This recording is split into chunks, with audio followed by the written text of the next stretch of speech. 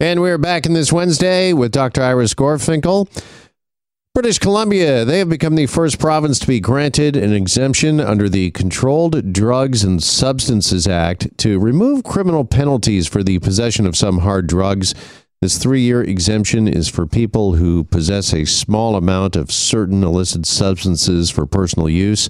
In making the announcement yesterday, the provincial government said, quote, "Substance abuse is a public health issue, not a criminal one."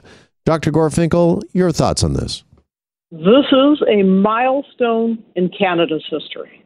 And why do I say that? So BC applies to the federal government for and gets it for the possession of small amounts of cocaine, heroin, methamphetamine, MDMA, and fentanyl. So it's a 3-year experiment. Let's not exaggerate. This isn't going on forever. But the new rules will apply as of January 31st, 2023. Individuals can actually have up to 2.5 grams of these substances for personal use. Now, they're not letting it out into the elementary and high school and child care and in airports and in the armed forces. It's not meant to do that. It's also still illegal to produce it, traffic it, or export it. But for personal use, we're getting rid of the stigma. And I'm excited by this idea. So what is that stigma? Well, there's the fear of the arrest. There's the shame that goes with it. And what happens when people are incarcerated? Well, the increase of overdose actually goes up. And who's affected mostly by this? Indigenous communities, racialized communities, people who are already behind the 8 ball. And if it's to be legal, well, maybe that'll do a little bit to lower the secrecy. And instead of people using it in hiding and using it alone where they're more likely to have deadly overdoses, it'll be more open. Right. And by that, if it is more open, sorry, and it's a destigmatized, the thought then is with these hard drugs that will enable people to seek help, find help, get treatment? Shaming has never worked for anything. Absolutely. I mean, think about it. Did it work for alcohol? Does it work for sexuality? Quick, get in the closet, hide yourself.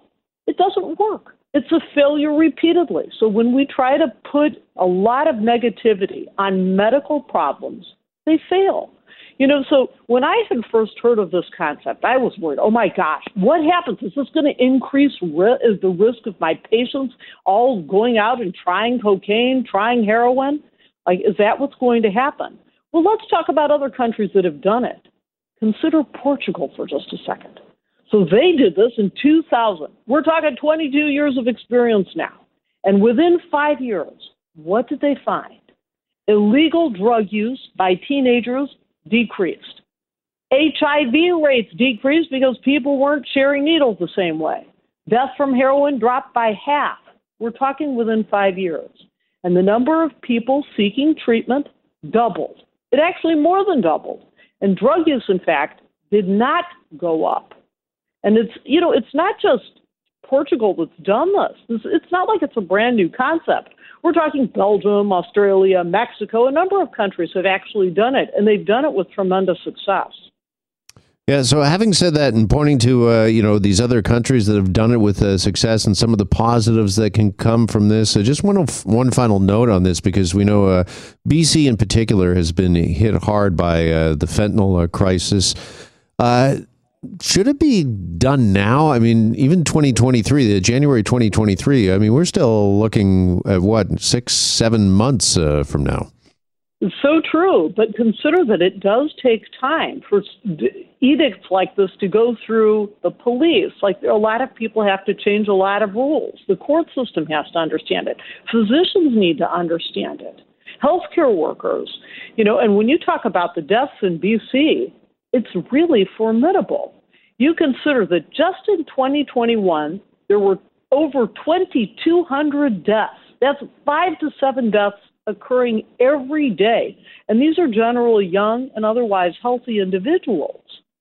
So you look at the total number of deaths since 2016. This is in BC. This is BC data. COVID has killed just a third of the number of people that, drug overdoses have in the past 5 years in BC. This is a serious health problem, and it should be understood that way. And don't get me started, because frankly, Our entire incarceration system, in my view, needs serious questioning, especially when it comes to isolating individuals in prison. To me, that should be illegal. That's going to worsen their health outcomes, both mentally and physically. Joined on the line by Dr. Iris Gorfinkel. Just in our remaining minutes here, Dr. Gorfinkel, also wanted to ask you about what seems to be a significant discovery when it comes to Alzheimer's disease. They're looking at cells that overheat, apparently proteins implicated in the disease, causing cells to overheat. And as researchers are terming it here, they fry like eggs. They fry like eggs. I just love the way they sell the study. So, brief overview of Alzheimer's. 2 proteins cause the damage, amyloid and tau. So these are responsible for cell death that results in memory loss and personality changes and coping with just activities of daily living. So what do these researchers do? They ask the question, why would amyloid and tau destroy the cells? How do they do that? Well, as it turns out, the amyloid, as it bends and folds, it creates a little bit of heat. And that heat, they call it make the cells fry like eggs. Well, it actually does overheat the cells, and that's what kills the cells. And moreover, they also found that extra heat causes more proteins to fold and clump together. So you get this horrible chain reaction that only increases as the damage goes on to worsen Alzheimer's. So why is that important to understand the mechanism of how Alzheimer's comes together? Well, it's because maybe we could use temperature as a means of diagnosing Alzheimer's. Hard to believe we don't have any great diagnostic tools right now, aside from the testing that comes sort of after the fact. And that also has tremendous implications for therapies. Imagine if we could use therapies that somehow lower the temperature in these cells in order to stop those proteins from folding. Well, that would be pretty exciting as well. So it is a study. It's early, true. We need tons more research after this, but it's an interesting concept. Yeah. So do we know, Dr. Gorfinkel, is this getting us any closer to a cure? Because as you well know, and so many, sadly, Alzheimer's has affected so many people, so many families. Is this giving us just a better understanding of the disease and better diagnostics, as you said? Or is this, do we believe, going to get us a few steps closer to an eventual cure? It's one very, very small step. You know, truly, most patients with dementia, it is not a single type of dementia. So even in patients who have they have lots of little tiny strokes. They have Alzheimer's. Sometimes there's a little Parkinson's thrown in. There's different types of dementia that often come together. That's the majority of individuals. So this explains one form of dementia, potentially, and we still have a long, long way to go before this study will translate into practical changes that doctors like me, as GPs, can use in daily practice.